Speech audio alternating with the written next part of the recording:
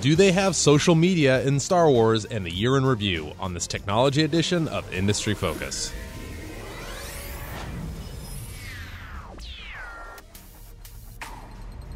Greetings, fools. I am Sean Darth O'Reilly, joining you here from Fool Headquarters in Alexandria, Virginia. It is Friday, December 18th, 2015, and joining me to talk is the man that we're reasonably sure is a Jedi, Mr. Dylan Lewis. Wow.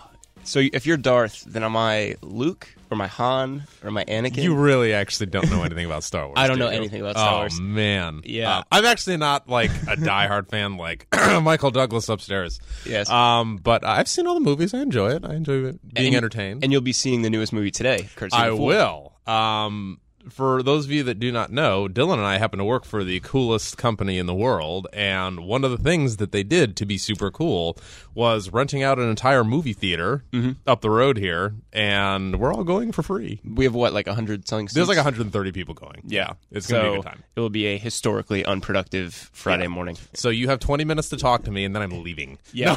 I'd say friendship is being willing to do the podcast 2 hours early so that you can go watch a Star Wars movie. Yeah, true. So really quick, before we do our year in review, which, I don't know, you consider it regifting or something? Yeah. I think this episode is the podcast equivalent of regifting everything that we've done. Awesome. Because we are going to revisit a couple things. I got some recent developments on some stories we talked about months ago, and hopefully we can bring some closure. We're not going to be able to bring entire closure to this because these are all long-tail stories. Some of these are long-tail stories that are just going to drag on for a while. So before we dive in, I'm anxious to get your thoughts. Do they have Facebook and Twitter in the Star Wars universe? Ooh, I don't know. Like, would Luke Skywalker tweet stuff? Like, I want to make a joke so badly, but I don't know the universe well enough to even like make a reference. It just seemed weird to me because Star Wars has all this futuristic stuff and hyperspace and space travel and all this stuff, but maybe they've moved beyond that. You think? Yeah, maybe they're at the singularity level. I live for the day when mankind is not glued to their phones. Yeah. That would be wonderful. We will see. All right, so what is the first story? The first story we're going to rehash is something we talked about in April. The name of the podcast was Is Europe Picking on Google? And this was, of course... That was in April? That was in April. So that was, I think, maybe... June, July, August. Maybe a month into us doing the show together. Wow. Because I took over for Nathan Hamilton... Has it really been 8 months? Something like that, yeah. Wow. It's been a while. All right. So that whole episode really focused on the European Commission, branch of the European Union's regulatory body, and their efforts to kind of rein in Google and kind of what they perceive as some of the anti-competitive measures that Google's currently using with its shopping add-on product to search. Don't they know that Google is in the Merriam-Webster dictionary? Once that happens, you can't. It's there. You can't stop it. But it's the verb, right? It's not. It's not the proper noun. It is. Yeah. Sorry, I had to get editorial. We'll talk about this later. But all I'm going to say is Bing is not in there. So, just as a refresher, the European Commission was plotting a fine as large as $6.4 billion against Google, and this was, of course, roughly about a tenth of their annual revenue. And it apparently slipped my mind. That's actually quite large. It's quite large, yeah. And just a refresher, and this is a quote from the EC, Google gives systematic favorable treatment to its comparison shopping product, currently called Google Shopping, in its general search result pages, e.g. by showing Google Shopping more prominently on the screen. It may therefore artificially divert traffic from rival comparison shopping services and hinder their ability to compete on the market. Wow. So this is an anti-competitive claim against them. And, not much more to it than that. They are more than willing to use Russia's Yandex. Mm-hmm. I would think. I don't know. They're more than capable of doing that if they want. This is something we talked about last time on the show. There is kind of the counter argument to all this. Like, yes, they have the 90% market share in desktop searching, Europe, but like they build a really great product. Why wouldn't they want to feature some of their really great stuff in there? EC is also currently looking into some issues with Google Android, and this has to do a little bit more with app bundling and whether Google is doing some anti-competitive measures based on like forced app bundling and possibly crowding out potential competitors with things like maps and things like that are forced onto the platform when they enter an agreement with the smartphone manufacturer because their operating system would power the device. This actually seems, Actually, okay. So let's do the what's up now portion because it seems like the Android portion, it seems like you might have a better case with Android because they run the actual operating system, and that has a Microsoft-y feel to it. Yeah. So, yeah. Anyway, okay, so what's going on with this stuff now? Yeah, so this was probably one of the more interesting, like, really in-the-weeds tech things that I've read in a while. Like, I was talking with Vince a couple weeks ago when he filled in for you about the patent disputes back and forth between Apple and Samsung and how those have been kind of put to bed recently, but that it was kind of a side of tech that a lot of investors don't really get a sense for unless you really seek it out. Tech wars. It's one of these things that kind of drag on. And it's kind of like the dark underbelly of tech, right? That's what I joked about before we started doing the show.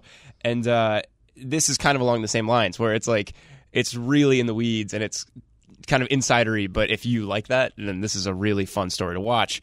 And there was this kind of scathing article put together by The Guardian went out earlier this week. The headline was, "Revealed how Google enlisted members of U.S. Congress it bankrolled to fight $6 billion EU antitrust case." And so that is maybe a little harsher than the reality, but that's still pretty loaded. And so they're calling Congress to call up their counterparts in Europe to... Yeah.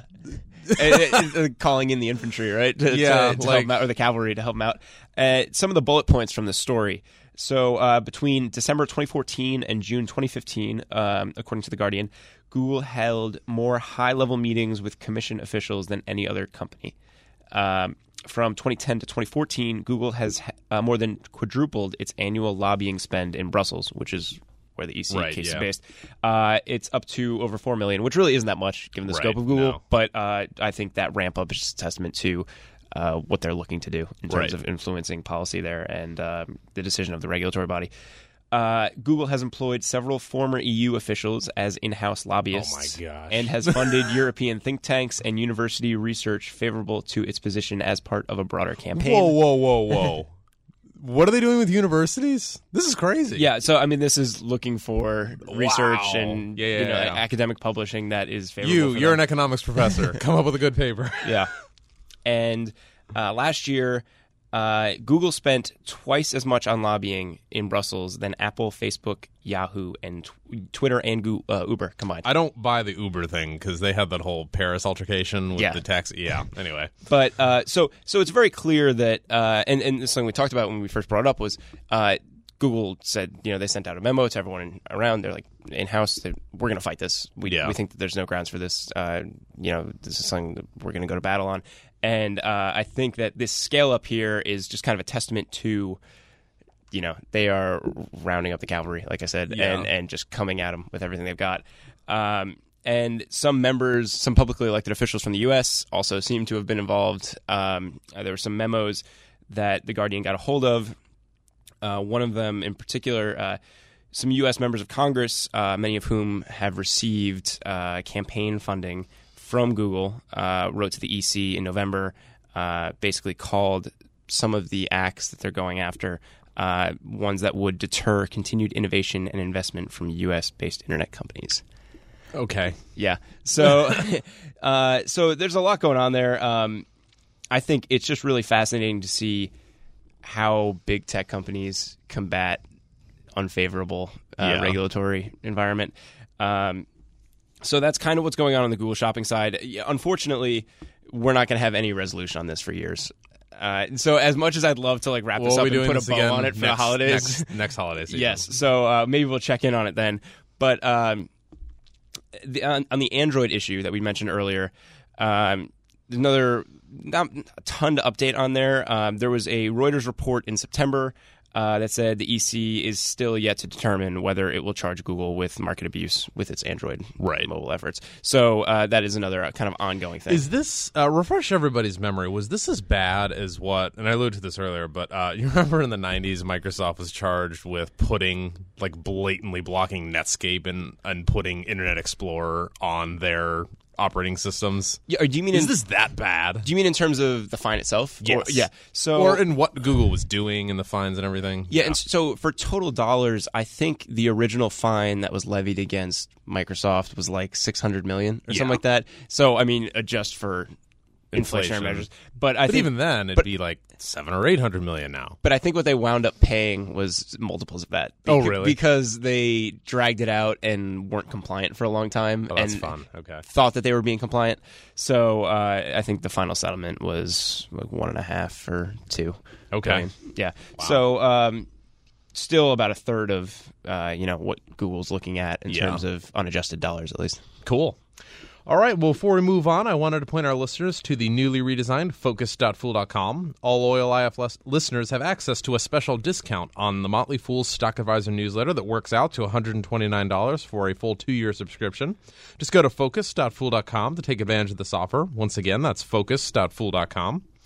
All right, so Dylan, we got about, 8-10 minutes left before I run out and go to the movie theater. Yes. What's the other story we're going to be talking about? Yeah, the other thing I wanted to provide a refresher on, thankfully this is something that we can kind of tie up in a nice little bow for the holidays. This is something we talked about in November in the episode Beat Up Tech Stocks, Can Pandora, FireEye, and HP's new business segment turn it around? We're going to focus on the Pandora side of the Beat Up Tech Stocks discussed in that episode. I was going to say, there's no resolution to the other stuff. So. And just as a refresher, basically what we were talking about on that show was the volatility surrounding Pandora because of the impending Copyright Royalty Board decision and on webcasting IV and the large impact that would have on the company's cost structure. And if memory serves, this is a big deal for Pandora. Huge deal. Yeah. And in the, probably 2 months or so leading up to mid-December, there had been some pretty wild price swings on the stock. And a lot of it was related to, at first, the CRB admitting that the agreement that Pandora had with Merlin, which is an independent label representative body, would be an admissible benchmark for the negotiations with SoundExchange, SoundExchange being kind of a more major label representative. So that was one major thing that's kind of moved things around. And then secondly, there was also a comment from the CRB that there wouldn't be any distinction between indie labels and major labels in terms of the ability to collect higher royalty rates on songs. So, there was no strength position there for SoundExchange to be coming from. So, because of these two things, it seemed going into mid-December when we were expecting the CRB decision that things would be kind of playing out in a more favorable way for Pandora. As it turns out, that's what happened. Yay. Yeah. It was entirely speculative at the time, though. Entirely speculative. Yeah. So a lot of people started kind of like, reading the tarot cards and saying, this looks like how it's moving. But there was always the possibility that, there were going to be disappointing results. And I think that's why you saw so much volatility with the stock in the lead up to this.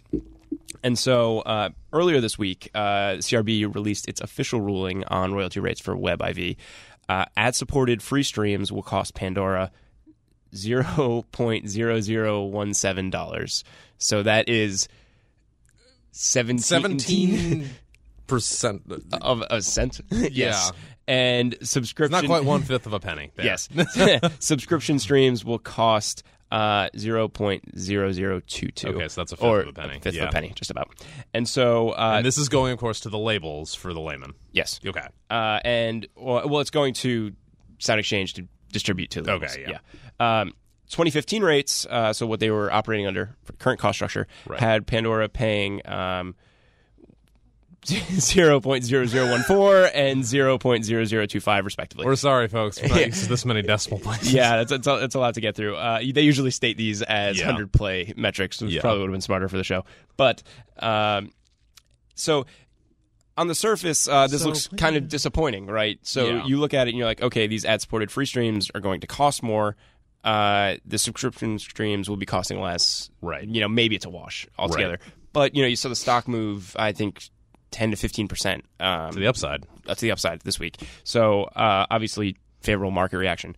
And I think that really gets into what the bear side of this negotiation could have looked like.